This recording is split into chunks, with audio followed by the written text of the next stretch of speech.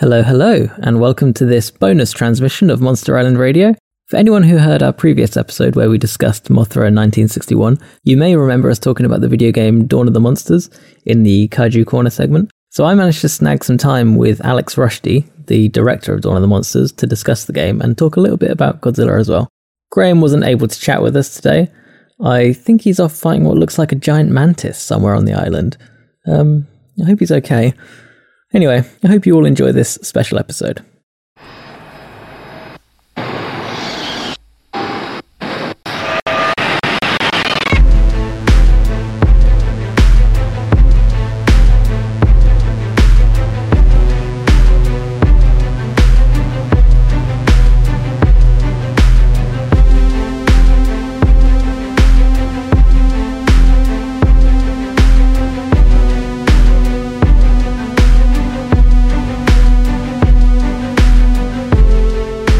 Hi Alex, thanks for joining me on the podcast. Thanks for having me.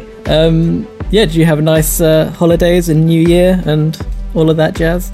I did. I mean, it was a little busy, but got a lot of stuff done and got to play a lot of video games, watch a lot of movies. Sounds good, man. So, for all of our listeners, I'm joined by Alex Rushdie. Did I pronounce that correctly? Yeah, nailed it. Okay, cool. Alex Rushdie, CEO of 13am Games and creative director of Dawn of the Monsters. Alex, would you mind giving the listeners a rundown of Dawn of the Monsters and 13am Games, just for anyone who's not in the know? Sure, yeah. So 13am Games is a independent game studio that's located in Toronto, Ontario, Canada. And it's been around for almost 9 years. So our first game, kind of our first major breakout, was a game called Runbow, and that's on, everything under the sun. And our most recent game is called Dawn of the Monsters. It's a cooperative, side-scrolling, beat-em-up adventure with some RPG elements. And it launched last March, and we are developing DLC that should be coming out pretty soon this year for the game. Okay, nice. I was really late to the party on this one. I only played it in, what was it? It must have been, I must have played it in December. So I was super late to the party. But so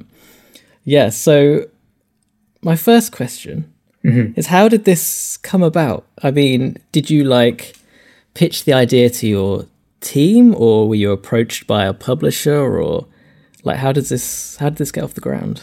It's a bit of a long and windy story in some respects. So back in, I think it was 2016, we created a pitch for a kaiju fighting game. Okay. And we were shopping it around, trying to get a publisher to bite so that we could get the funding to finish the game. And it was pretty tough to get a publisher to agree to fund a fighting game for a lot of reasons. I mean, one of them was that Street Fighter V came out and did not do very well.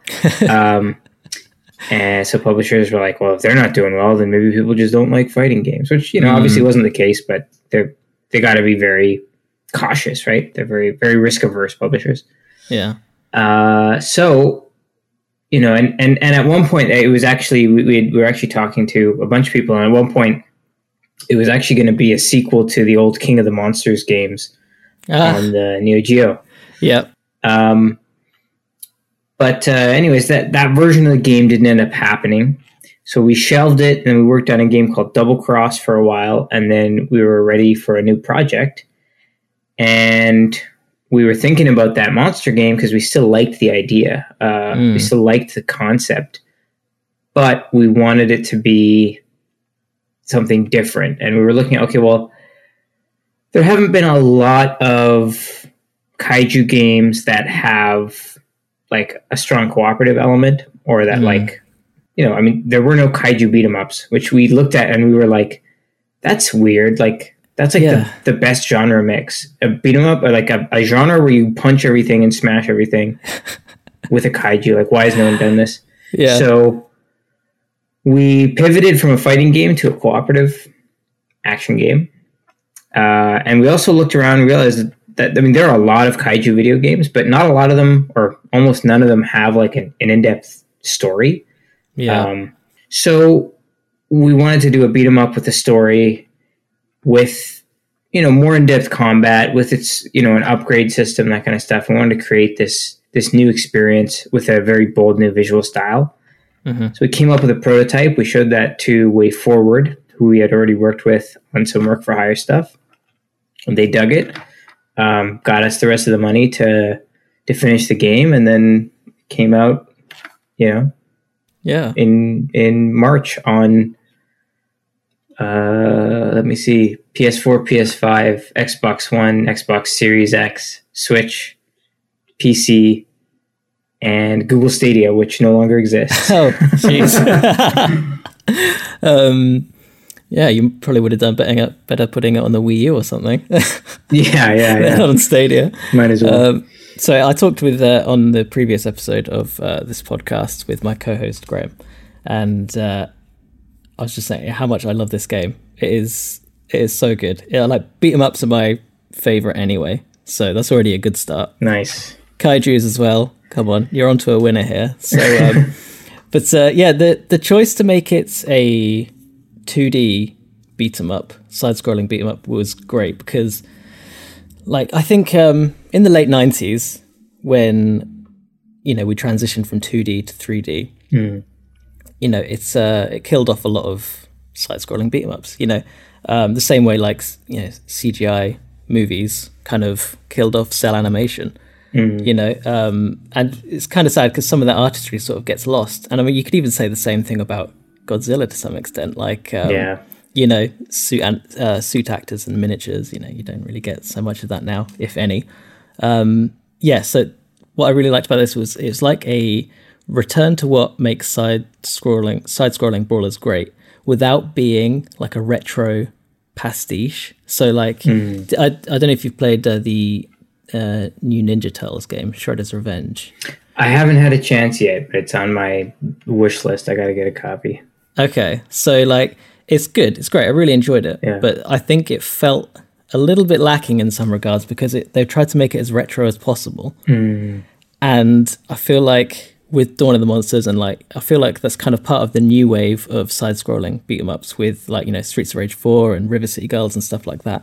It kind of it builds on the history rather than imitating it. And it's great. I absolutely love that. I mean, obviously beat 'em up still exist in some regards, in the 3D realm, but that side-scrolling thing just sort of got lost. So I'm happy to see this resurgence. So you guys should be so proud of yourselves. It's great. Thank you. No, I appreciate that. That's something that we were pretty conscious of while we were developing it, is kind of like you said, when beat 'em ups went from 2D to 3D, beat 'em ups in the late 90s were getting much more complex and much more deep and interesting than beat 'em ups from the late 80s, right? So there was this progression, and then we went to 3D, and it's like, okay, all the progression of 2D beat 'em ups kind of stopped, but we got 3D beat 'em ups like, Devil May Cry and God of War and whatever. Yeah. And they started really pushing combat in different and interesting directions. But a lot of beat 'em ups nowadays are looking to like those old school beat 'em ups from like the 80s and 90s, and not so much at like modern action games. And so we wanted to see if we could pull some of the concepts from modern action games into the side-scrolling style, because the advantage of the side-scroller is not only is it much, I think, simpler to grasp, but it allows for co-op, which I always love games I can play with a friend co-op. Like I love Bayonetta, but like I can't sit down and play it with a buddy at any time. It's just not going to happen. So no, you're absolutely right. I wonder if that's why I like beat 'em up so much. I think it is the co-op aspect, even though I rarely get people to play with me, which is the thing. It's a good choice. What I really liked about this versus kind of other beat 'em ups, because what I tend to go for fast, quick characters. like the majority of the time. It's just a playstyle I'm used to. But with this, I found the opposite was true. Like, I really liked the weightiness of playing as the Nephilim. And like I barely touched like Tempest Galahad or Aegis Prime. Really? It was mostly Ganira, I think.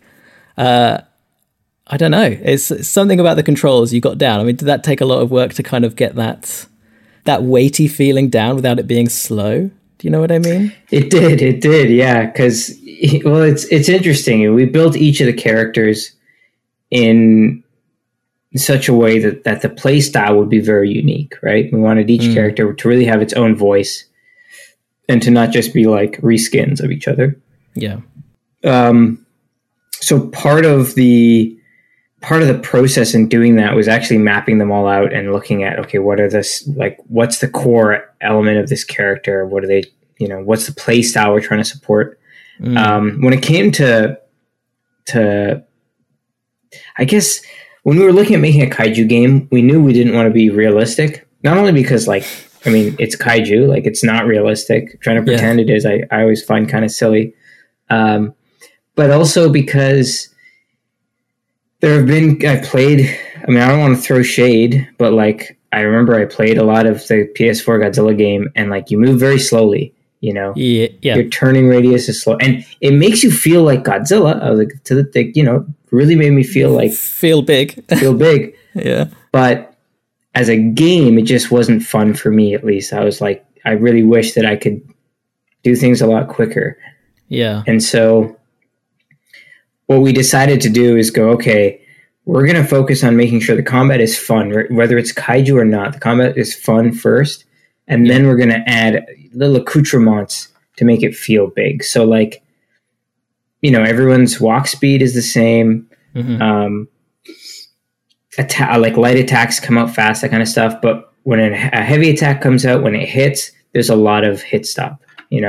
Everything kind of freezes or whatever. There's a lot of visual effects. Yes. There's heavy sound effects. There's that kind of stuff. I think the 2018 God of War did a good job of this because like Kratos in that isn't like, jumping around and performing 100-hit combos. Yeah. He feels weighty. He feels like a big man that's swinging an axe. Yeah. But it didn't feel sluggish, Yeah. That's a good point, actually. I never really, now you've mentioned it, I've now realized when you do those heavy attacks, there is that kind of like freeze frame almost when it lands. It's like that, those little subtleties, like you say, that's kind of, that adds to it. And this, very good. I didn't realize that's what it was that was making it feel so impactful. Yeah, it that affects a lot. And I mean, even little things like with Megadon. So he's got the heavy hold attack where he winds up a punch. Yes. And then he unloads it and explodes. And like, there are so many pieces of communication that went into that one attack. So, I mean, there's the animation of it winding up and it's smearing when it moves so fast and when it impacts. Yeah. And there's all the visual effects. The enemies freeze. The enemy shakes a bit. There's an explosion. Even the fact that you have to hold the button makes it feel like you as a player are winding up. Yeah. So like ways to make it feel heavy and powerful, but not slow, because I mean, people don't really have fun in action games if they're slow. Like,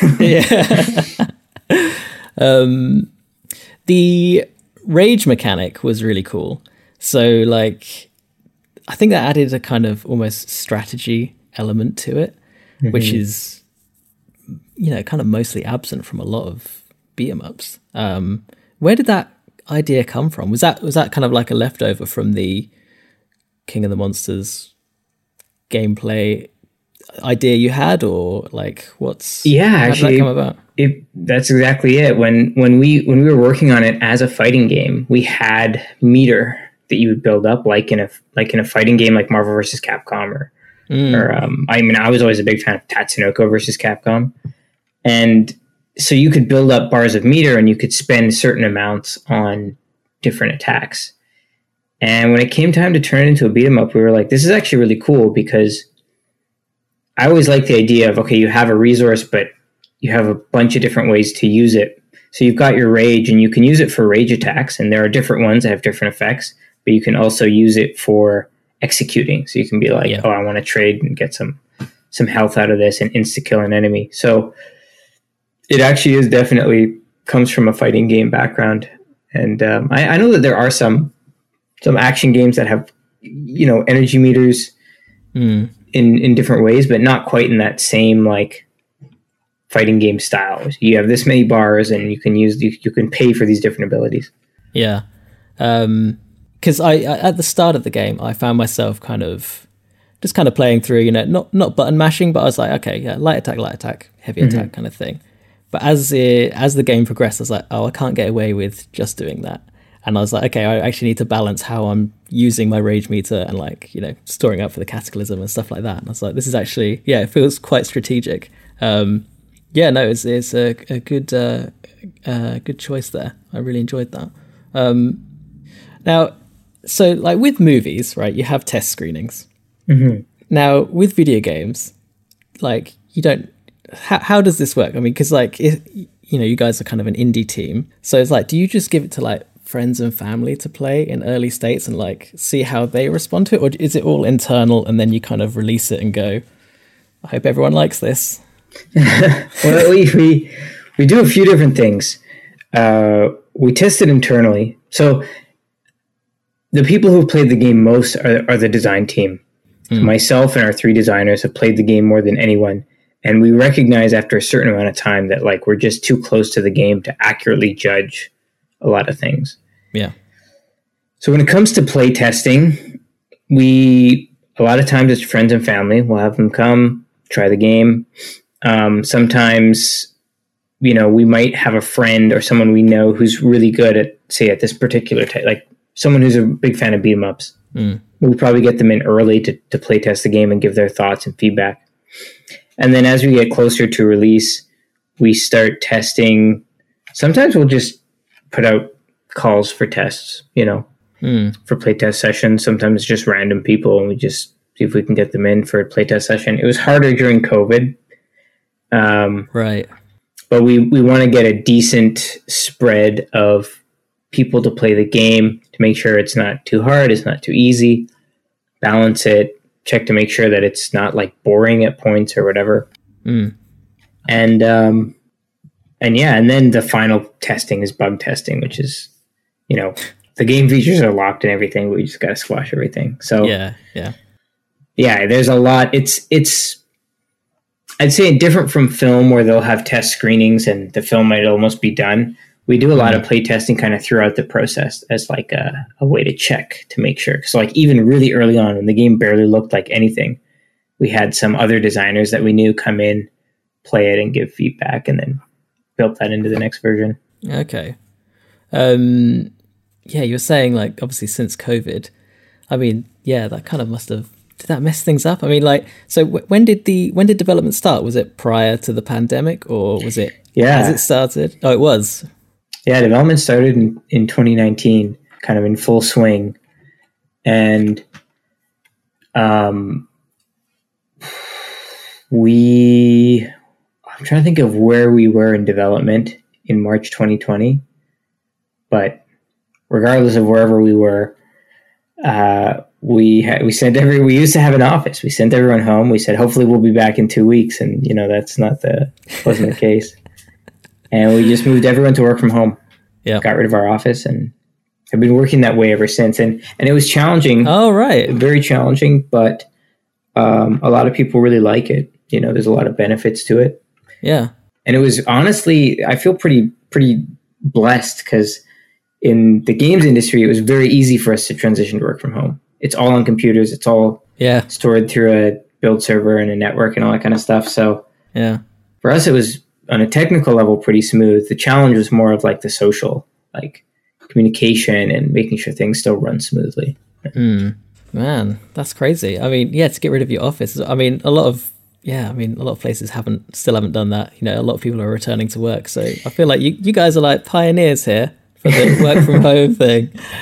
No, that's good. I mean, I guess you're all used to it now, right? And now things are, okay, man, that's good. So you guys are based in Toronto. What's the indie scene like there? I mean, I'm sure there's more than just you guys, but you're the only ones I actually consciously know of.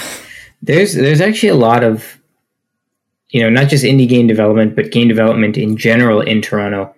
So a lot of that has to do with the fact that there were some big studios that used to exist in Toronto, Bedlam and Silicon Knights, like if you ever played Eternal Darkness. Oh, yeah. And when those studios went down, a lot of the developers just like basically looked around and said, why don't we just make our own companies and do indie games? And the government, the Ontario government, supports a lot of digital media production. Yes, because there needs to be like a certain quota, right? You need to hit full of like,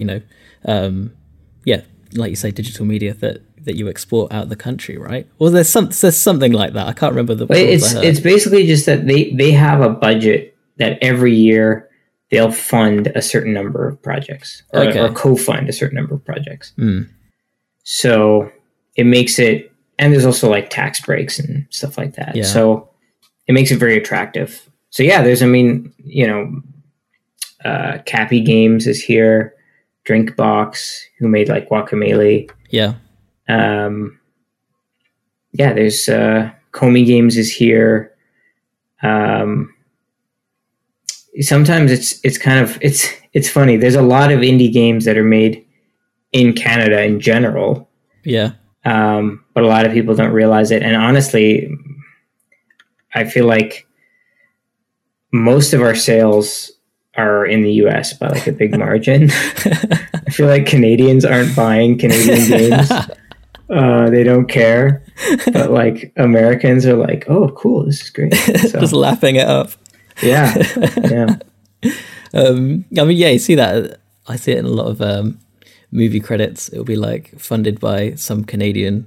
Yeah, it'll have like a logo for Quebec, and you're like, what does Quebec have to do with this movie? Exactly. It's got something. And it's interesting as well because we sell our games globally, but Dawn hasn't been released in Japan yet. It's coming out like very soon in Japan, and I'm really interested to see what it'll do in Japan because traditionally it's like our game sales are like, okay, USA, like North America is number one, followed by Europe, followed by whatever else in much smaller quantities, followed by Japan and then other quantities. But I'm gunning for Japan to overtake like Europe in terms of sales, even though the population is not as big. I feel like it's kaiju. There's gotta be more kaiju fans, right? There's a market for it, surely. Yeah. We'll see. We'll see. So something I quite admire about indie games, well, maybe not indie games, but non-AAA games, is like the best ones kind of work within their means. So games like Hellblade, Senua's Sacrifice, like Limbo, if we're going back further, Dawn of the Monsters, it doesn't have to be like a big open world episodic story, star-studded cast or whatever, if there's voice acting.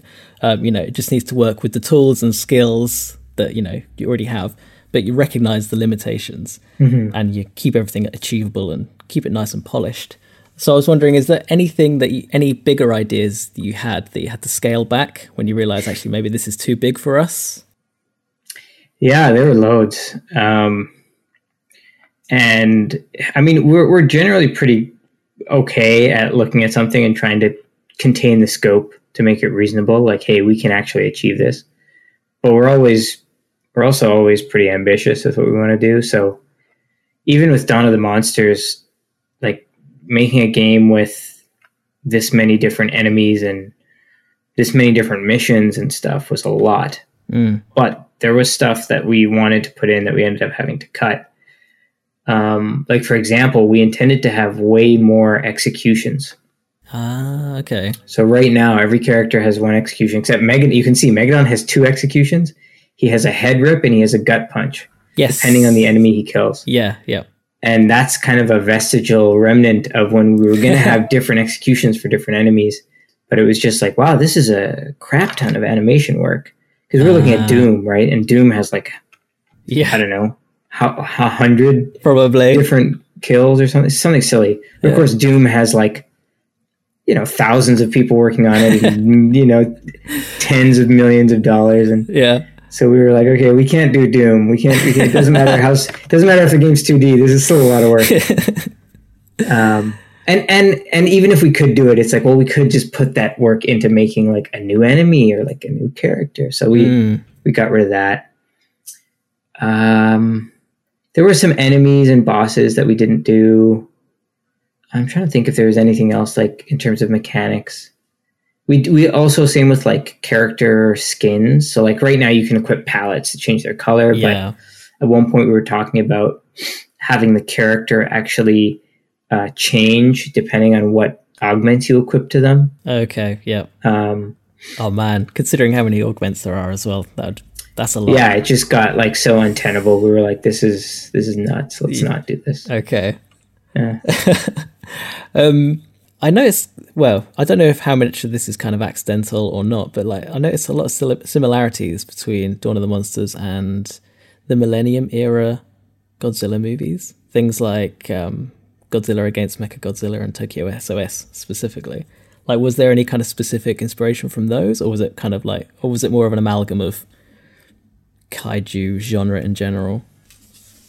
That's interesting. I mean, it's interesting you say that. I'd love to hear actually why you think that, but because one of my favorite Godzilla movies, or like I'd put it up in like the S tier row for me. Yeah, is Godzilla against Mechagodzilla. I love that movie. Okay. And I love that movie because I like the story of the pilot and her struggle, her internal struggle, and then how it manifests in like an external battle against Godzilla. I always thought that was cool. So maybe that subconsciously influenced Jamila. Yep. Who has a tragic backstory. Yep. But no, there was a lot of the... So when we knew we were going to do Dawn of the Monsters, I sat down with the team and I said, okay, every week for the next however many weeks, we're going to watch 2 kaiju movies a week. And we're going to talk about them. Can I work with you guys, please? That sounds amazing. Yeah, doesn't that sound great to get paid to do that? So we watched kaiju movies and we talked about them. And I think a lot of the biggest influences from those kaiju movies, at least like from my mind, me personally, were Pacific Rim. Definitely had an influence. The Gamera trilogy had a really big influence. Ultraman Gaia, the TV show, had a big influence, especially on the team and like the dawn and the sunrise and stuff. Yeah. And then some other like non-kaiju stuff like Pat Labor and a couple of other things like that. And I'm sure Unai, our writer, had his own list of influences as well. Right. Yeah. Okay. Yeah. So the similarities I kind of noticed that they weren't kind of like huge things, but it's more smaller things. So like, yeah, Janela being one of them. Like she seems so similar to Akane in Godzilla against Mechagodzilla. I was like, oh yeah, they seem like almost like the same person. Not like a rip-off kind of way, but there's that kind of feeling to it. And like even things like when you see the Megadon and Ganira in the hangar, it just reminds me of the same hangar where Mechagodzilla was, and the idea of having this, having Dawn, that team, the same as the I forget what they're called in Godzilla against Mechagodzilla. What's the name of the team? I don't. I remember in Megaguirus it was G-Grasper. G-Grasper was I think. Oh, that was Megaguirus. It might have just been like the JSDF Kiryu Squadron or something. It might have that. been, yeah. But yeah, that whole kind of that whole arrangement is just reminded me of that. So yeah, that's why I thought maybe it was inspired a lot by that. But yeah, you may have just pointed out my subconscious kind of love for that. Because also for me, the Millennium movies, all of them, that was the first time I can consciously remember, new Godzilla movies are coming out. I mean, 98, I remember that coming out, of course. Yeah. But like, I remember when 2000 came out, and I remember then scrolling through internet forums and websites being like, what's the sequel to Godzilla 2000? When's that coming out? And yeah. Following them all. It's funny because on this podcast, myself and Graham, we weren't huge fans of kind of half of the Millennium era movies. So it's pretty understandable. but the thing is, like, Megaguirus we weren't particularly fans of. Godzilla against Mechagodzilla and Tokyo SOS were better because that was the same team, right? That did all three of those. Yeah. So, but what I found was after playing Dawn, that actually made me think, oh man, I want to watch those movies again. And it's made me see it in a different way because it's like, I don't know whether that kind of format works better as a video game, maybe. I'm not sure. But it seemed to work really well. Right. And it actually made me think of those movies in a different way. So I'm actually looking forward to rewatching them since playing this now. Yeah, honestly, because I always enjoyed Godzilla against Mechagodzilla, but it wasn't until like a few years ago that I rewatched it after not watching it for a long time, and I was like, oh man, like I actually really like the characters in this movie. Like there's a lot of character moment stuff that you don't get in a lot of Godzilla movies, which was kind of weird. Maybe I didn't appreciate that when I was younger. Maybe. Well, okay. Well, I'll rewatch and see how I feel. But yeah, I'm with you on Megaguirus. I would enjoy a lot more if it was like, I don't know, a half hour shorter, maybe. Like, yeah, it's a bit of a struggle. Let's be real. It is a struggle because that came out after 2000, right? Yeah. Yeah, man, that was a huge step down. I mean, I love 2000. I remember when it came out, and I was like, why is Godzilla like leaping in the air like that? What's going on? This is so different. Yeah. So this game, fully voice acted. Man, great idea. Because that was something that I feel was sorely missed from Streets of Rage 4. I don't know why I expected there to be voice acting. There's no reason to expect it, but for some reason I thought there would be. So, but yeah, playing this and it was fully voice acted and voice acted well. I was like, man, this is great. This is I mean, was there any plan to not have it voice acted and just have text boxes, or were you like from the get go, no, we need voices for this? Well, so the game that we did before Dawn of the Monsters is called Double Cross, and I mean, it had a pretty crazy development. You know, it was kind of not finished when it came out. We ran out of money from our publisher and whatever. But, you know, it still had a lot of cool ideas that we liked in it, and it had a pretty in-depth story, but we didn't do it with voice acting. Okay. And once we released it, we got a lot of feedback being like, oh, I wish that this had voices. I wish this had voices. And then we were like, you know what? We wish it had voices too. So we made that just like a goal because we wanted to have voice acting because we thought it was cool and we thought it would serve the game really well and be able to present the emotion and the narrative better. But also because we wanted to try it. Like we wanted that experience as a studio. And we got Christina V, who's also one of the voices, was our voice director. Okay. And we got to sit in on all the sessions and give notes, and it was great. It was a really cool experience. That's awesome. And the Japanese version is going to have Japanese voices. I was going to ask. Yeah, that's awesome. Wait, so is that going to be? Are you going to patch that into the US and Europe? Okay, yeah. Right, cool. So you'll be able to play Dawn of the Monsters dubbed or subbed if you prefer. Okay. And what's funny is, I mean, we chose the voices based on the performances we liked most, but almost not realizing it, a lot of them had already done some kaiju stuff. Like Rebecca Thomas was in one of the Evangelion Rebuild films. She was the voice of Jamila. Christina V was actually in Godzilla Singular Point as Jet Jaguar, as like baby Jet Jaguar. Oh, right. And then I'd have to check the Japanese voice cast as well, but it's got people who have been in Tokusatsu and people who have been in like Street Fighter and stuff. It's a pretty cool cast. That's awesome. Yeah, that's cool, man. So for the characters, did you have like a favorite character from the game, like that you were like, yeah, I'm proud of this one? Did you come up with all the characters, or was it a team effort? The human or monster? Oh, human. Sorry, yes, human. So I kind of wrote the initial story concept, and then it was Unai who fleshed them out and then wrote the story. So it was kind of Unai and I sitting down and talking about, you know, what I wanted out of the story and relating to gameplay, and then he kind of ran with it and wrote the script. I think, whenever someone asks that, I always, because I like all the characters, but the one who's probably my favorite is Eiji. Okay, yeah. And I've always liked the idea of like a kind of grizzled, older Ultraman character who's like sort of thrown in the towel, but not really. Yeah.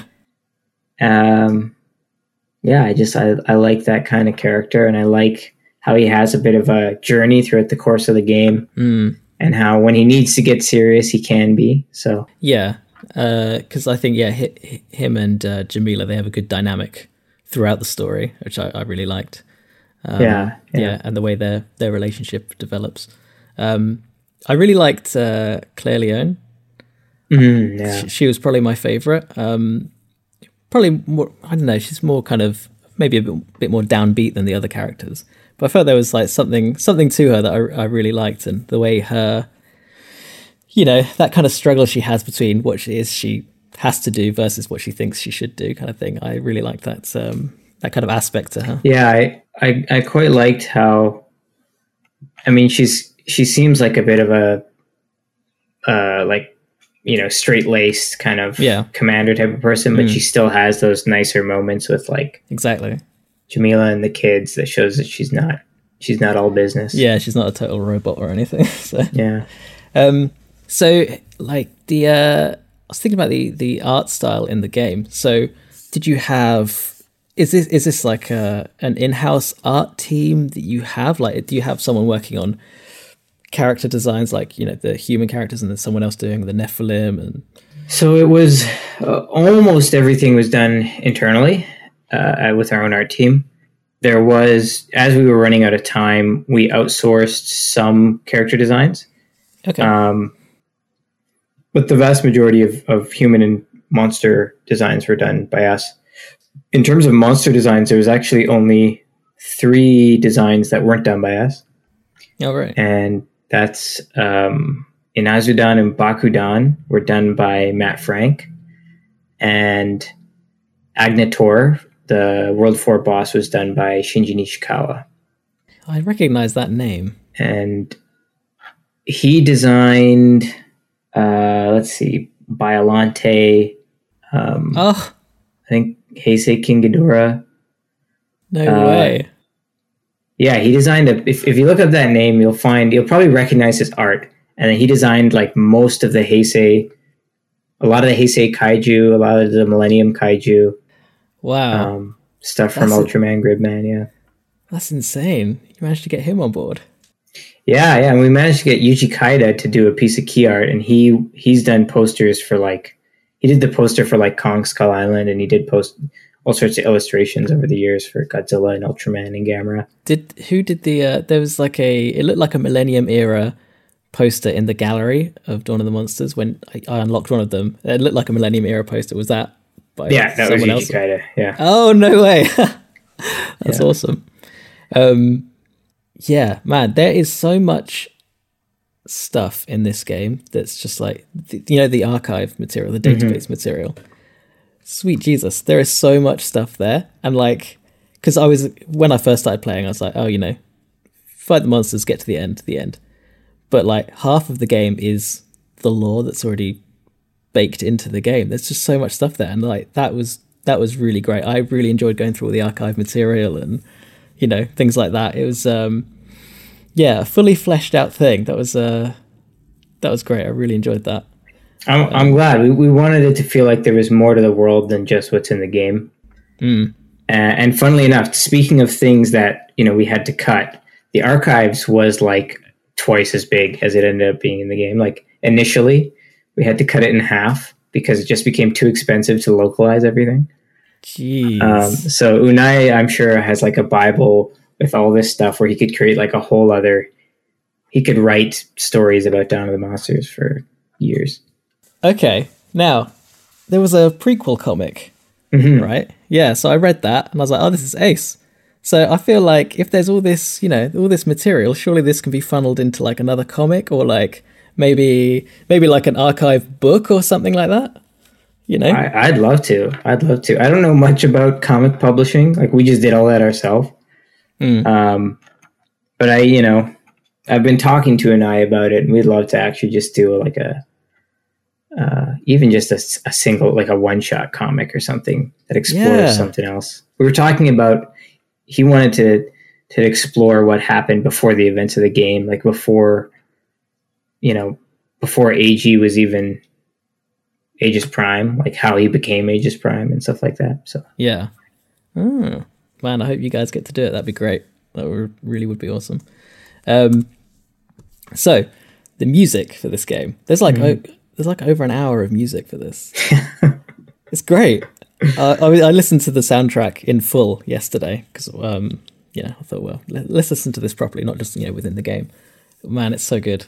Is this a composer on your team, or was this like an outsourced thing, or is it multiple composers? Like, he's not on our team, but he's been working with us since Rumbo, since our very first game. So Dan Rodriguez, he's kind of our like go-to music guy for every game. He's great. He's able to just like whatever style we want, he'll just like figure it out. Cool. Very talented guy. Yeah. And with this game, we took a very different approach to our music, which is that we wanted something that could shift dynamically while you're playing. Mm-hmm. So like, depending on how intense the battle is, the music will ramp up in intensity and then ramp down and do all sorts of stuff like that. That's cool. I mean, like even like on the main menu, like it changes dynamically. Yeah, as you're going through it. True. Yeah, stuff like that. It's just great attention to detail. The music when you get towards I don't want to spoil anything, but like the final. Mm-hmm. The music throughout all of that, and actually the sound design there was really, really good. It felt so like ominous and tense. It was awesome. That's good stuff. A lot of the music tracks I find are great to work out to or run to. Oh, really? Yeah, they get your blood pumping. Yeah, like something like in the Cairo levels. I think the second. Yeah. That's a good one. So the sound designer, is that also someone in-house, or is this? So the sound was a bit of a group effort. So we had, I think the majority of the sounds were done by Steve Roberts, a good friend of mine, who I met at like G-Fest years ago. Right. So he works in film and television doing sound. And when I was like, hey, I'm working on a kaiju game, can you do the sound? He was like, absolutely. So he made like a lot of the roars he made, and because he's such a big kaiju nut, he didn't just like go through a library of lion roars and like put filters on them. He took, like, to make Megadon's roar, he took a violin bow and a big piece of metal, stuck in an apple box, and like scraped it across, like very similar to the process that we assume Godzilla was made. And then he messed around with that. So like Megadon's roar is done like analog. Like it was done the old school way. Yeah. And he did a lot of crazy stuff to make every monster roar. There was a lot of neat things he pulled off there, and he also made a lot of sound effects that had a bit of that Showa flair to them, a little crunchy, a little compressed. And then a lot of the sound effects were supplied by another friend of mine. I don't know what he goes by. I mean, my friend Benjamin. Okay. And he did a lot of the like environmental stuff, ambient stuff, and then Steph, who's on our team as producer, was the one who actually put it all in the game and implemented it. So it was a bit of a tag team process. Yeah, it's very, very good sound design. The roars are great. They really are. And like I really like Ganira's the hold strong attack. It's almost like an eagle sound. Oh yeah. Yeah, that's a really cool one. I love that. So there's a bunch of Easter eggs in this game. So like a few of the ones that kind of stood out to me. There's Goromaki, which I'm guessing is a Shin Godzilla reference. Is that right? Well, it's Shin Godzilla and Godzilla 1984 and Son of Godzilla. There's a Goromaki in all those films. Oh, right. Oh wow, okay, it's more than just the Shin Godzilla. Okay, right. Yeah, so we were like, it's the most used name in the whole Godzilla series for I don't know why, but we were like, okay, well, go with it. Let's bring it back. Yeah. I'm guessing AG was named after Eiji Tsuburaya. That's my assumption. He was. Though there's a B. That's like the core Easter egg. The even sneakier Easter egg is that way back when this was going to be a King of the Monsters game, the Ultraman type guy in that game is called Atomic Guy, which is AG is his initials. Okay. So we were going to have the human version of him be called AG. Oh, no way. So that it was like... Yeah. That's like 6 layers deep of a reference that no one will get. Yeah, there were a bunch of others I saw as well. I saw the Gorgo comic. There was a kaiju holding a biplane at one point, in the environment. And like even outside of kaiju stuff, there was the room that 2 certain characters were in. Room 237, which I thought was a little nod. Yeah. I mean, are there any Easter eggs that people haven't spotted yet that you're like, how's no one seen this? Or is there anything you... There probably are, but there's so many Easter eggs, it's hard for me to keep track. I tried to make an exhaustive list. Right. But then you got exhausted.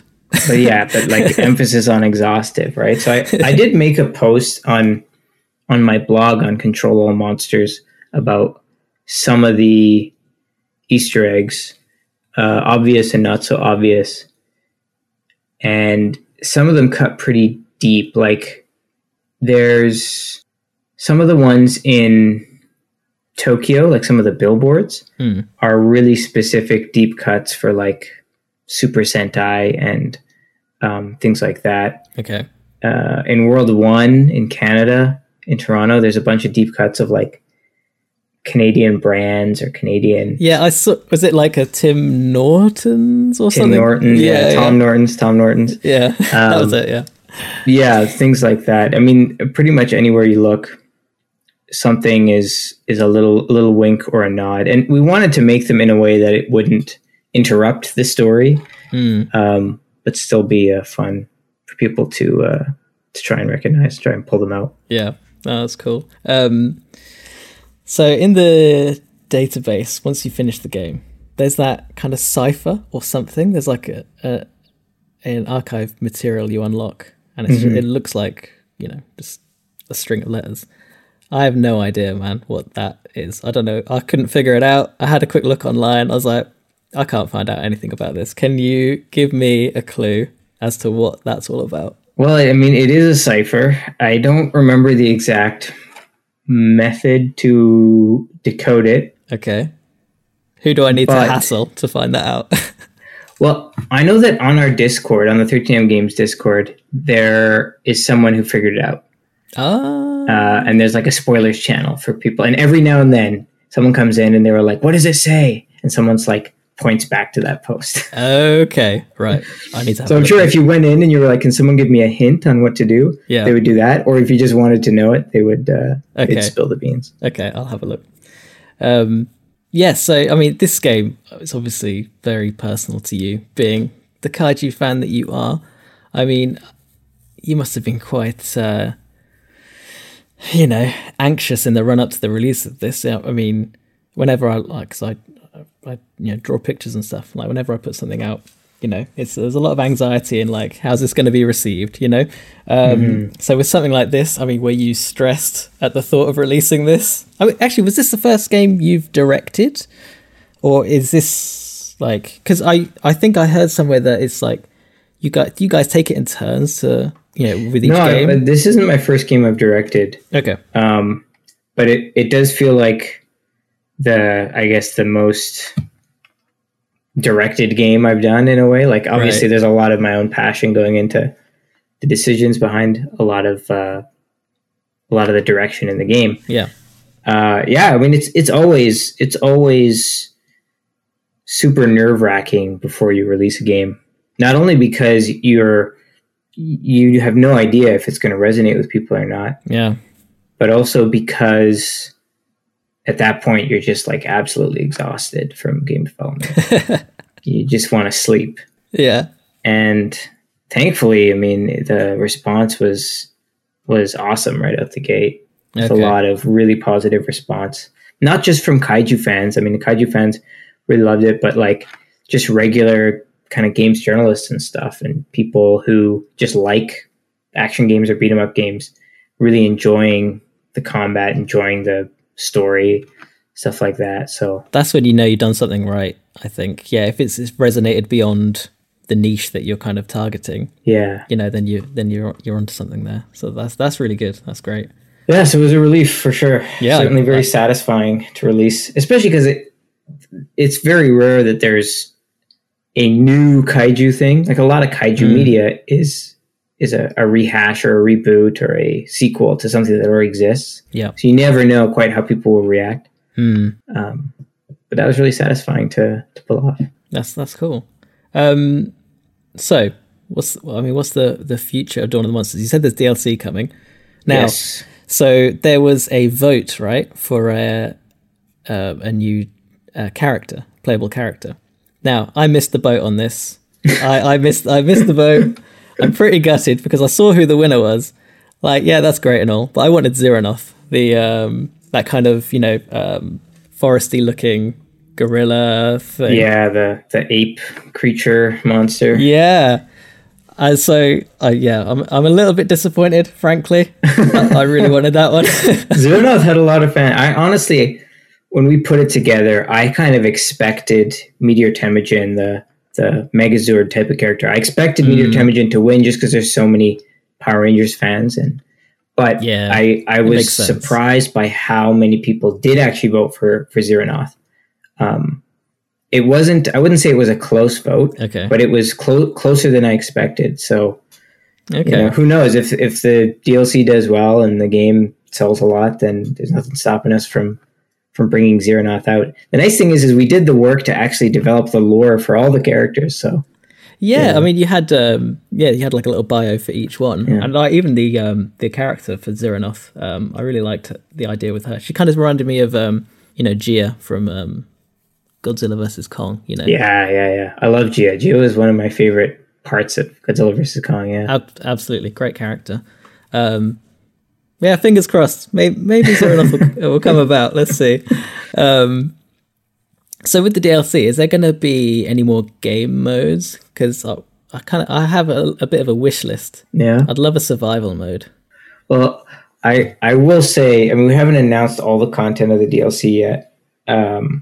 Okay. But I'll say two things. One, there will be a new kind of game mode, a new way to play, and so when we released the game, one of the things that surprised us, because most beat 'em ups are like, if you're lucky, an hour and a half, 2 hours long. Right. Yeah. And we built something that was closer to like 6 to 8 hours, and then if you want to complete everything, maybe around 10 hours if you want to get all the S ranks and all that stuff.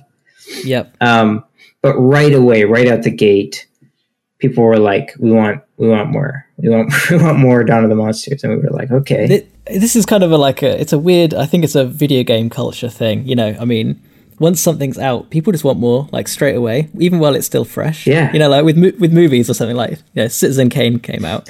No one was going, "When's the sequel happening? Come on, guys." You know, but with video games, for some reason, as soon as it's out, it's like, more, please. Yeah. So we wanted to address that. People were like, "I've already beaten everything." So the DLC is trying to do its best to address the desire for more to play. So keep your eyes peeled. We'll be announcing more details soon. But yeah, we wanted to make sure that you can, if you want to just play the game for as much as you can, that we can support that. Okay, cool.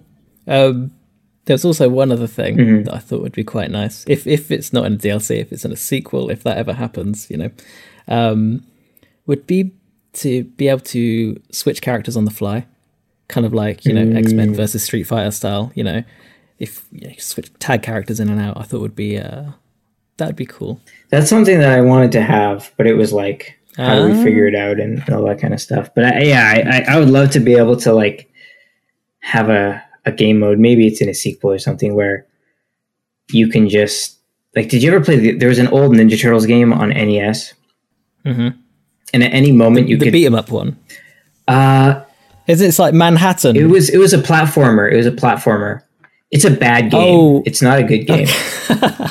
It sucks, but at any point you could pause and you could swap turtles, and they had their own life bars. Okay, right. And so I think it would be interesting to have a mode where you can swap between characters, but like that's your lives. Is like if all your characters die, you die or something. Yeah, that'd be awesome. Or like I think in the new Devil May Cry, you can swap between every weapon you have. Just like insane. Okay. Yeah. Yeah. Oh, okay. If ever you get the chance to make that happen, that'd be great. I'll let you know. Okay, cool. So do you think you'd ever be able to work with like a Toho property in the future? Like, well, not even just Toho, but like, if you could work with Godzilla or like Gamera or Pacific Rim or something, did you ever like approach anyone to be like, hey, can we put, Gamera in this or whatever? I don't know how you'd even go about that, to be honest with you, but. Yeah, I mean, or do you want to keep it its own thing? I know some of those people. Okay, yeah. I mean, with Dawn of the Monsters, we kind of wanted to keep it its own thing because, the moment if we dropped like a Godzilla or an Ultraman into it, I mean, it would be cool because I'm a big fan of those. But we wouldn't want it to like outshine what we've built, which is like this narrative in this world that makes sense in and of itself. But I'd be really interested in working with those properties on like a totally new original game because, right, especially with like Godzilla video games, like there hasn't been a Godzilla video game that tells like a good coherent story, and like Godzilla's a movie series. Movies are stories. Like, yeah. Like I would love to see. I mean, I love action more than anything, but yeah, I would love to tell more stories. And same with Gamera. There actually is. The one of the few Gamera games that exists in Gamera 2000 on PS1, it has a pretty in-depth story. It's not a great one, but there's a Gamera game. There's a Gamera game for PS1. It's really fun. It's like a 3D shoot 'em up, and it has live action cutscenes fully in English. So what the hell? I've never even heard of this. Oh, it's is it good? I love it. Like it's really fun. It plays more like Star Fox. Okay, that's cool. But yeah, I mean, Gamera is such a great video game character. I don't know why they haven't made more Gamera games, but okay. So as this is a Godzilla podcast, I wanted to talk to you a bit about Godzilla. I've got you here. I figured this is my time to do it, right? Because with Graham and we're kind of in our own echo chamber. And like we talk about it amongst us because we don't really know many people that are really into kaiju and stuff like that. So yeah, I'm gonna hassle you for a little bit. I'll cut straight to the one main thing I wanted to do. Right, the heart of the issue. Yeah, the heart of the issue. So I wanted to play it. Have you ever heard of Desert Island Discs? Desert Island Discs? Yeah, it's probably a UK thing. I don't think it went anywhere else after that. Basically, you're stranded on a desert island. What are the 5 albums you'd want with you, kind of thing? Okay. So we're gonna do it a bit differently. Monster Island Discs. All right. So you got one film, one soundtrack, and then you get a bonus item. So it could be like a game, a comic, or like a Anguirus waifu pillow or something. You get one extra item as well. So those 3 things. All Godzilla. No, not necessarily. Okay. Well, if it was a movie, I honestly think that the Godzilla movie I've watched the most, and thus it extends, like I can only assume would be the one I would want to keep watching the most, is the original 1974 Godzilla versus Mechagodzilla. Okay. Reasons? I find that movie so fun and like it's just a blast. And Godzilla looks really mean in it, and he looks really angry, but also kind of cute. Yeah, that's true. So that I definitely need a copy of Godzilla versus Mechagodzilla. Okay. Soundtrack's tough. That's a tough one. Yeah. I was gonna say the Godzilla '98 soundtrack because it's funny, but like I don't want that. A soundtrack that surprised me and how much I enjoyed it was the Singular Point soundtrack. Okay. Because it has a track in it that uses the Godzilla theme in a way I've never heard it before. So maybe I'll go with that. Sure. Okay. Cool. You know. Yeah. And you got a bonus item. A bonus item. Probably like a DVD copy of Ultraman Gaia, because like I've Ultraman shows aren't short, and I've already watched that one multiple times because I just enjoy it that much. Okay. But that would probably be that should have me covered. Yeah? That should have me covered. I think. Yeah. That's cool. So the none of the Godzilla 98 tapes that you have got a look in. Come on. Well, I mean, I've got no shortage of them. There's plenty. There's plenty to go around. How many are you up to now? It was like 51 last I saw. I'm at 52 now. That's like, one for every week of the year. Yeah, if I can get to 98 by the end of the year, I'll be happy. So yeah, did Laserdisc not get a look in? No, just the VHS tapes. Just the VHS. The exact same one. Though it's weird when I laid them all out on the table. I noticed that a handful of them aren't shiny. Oh. Are they like bootlegs? One of them was a promotional tape, a screener tape. Oh, right. The other ones, I'm not sure why they weren't shiny. Maybe it was a later version of the release. Who knows? Could be. Okay, so let's wrap it up. All so right. if anyone wants to get in touch with you or they want to see what you're doing, where can they do that? So I've got my Twitter is at Goji_guy. And my website, which is my blog, is controlallmonsters.com. There's, of course, 13amgames.com and all of the associated social media channels. I've also started doing some YouTube videos under the Control All Monsters name. And I mean, I go to G-Fest every year. If people want to hang out in person, come say hi. Nice. And I'm going to try to make it to All Monsters Attack this year. So we'll see how that goes. Okay, cool. Anything else you want to say that you've left unsaid so far? I mean, thank you for having me. Thank you for playing Dawn of the Monsters. And oh, no worries, man. I know Kaiju are the best. Yeah, okay, great. Thank you for not making it live service garbage as well. I appreciate that. Happy to. Okay, cool, man. Thank you very much for that. Thank you. Thanks again to Alex for being on the show, and thanks to all of you for listening. Feel free to get in touch with us and let us know if you've played Dawn of the Monsters and what you thought of it. Or if you want to tell us your thoughts on any of the other films we've covered in our previous episodes, we'd be glad to hear from you. Of course, you can find us pretty much everywhere on the usual social channels or on YouTube by searching for Monster Island Radio, as I'm sure you all know by now. Good news, I think I can see Graham now. Looks like he's scraped through, so he should be back for our next episode. So in the meantime, take care everyone. Bye!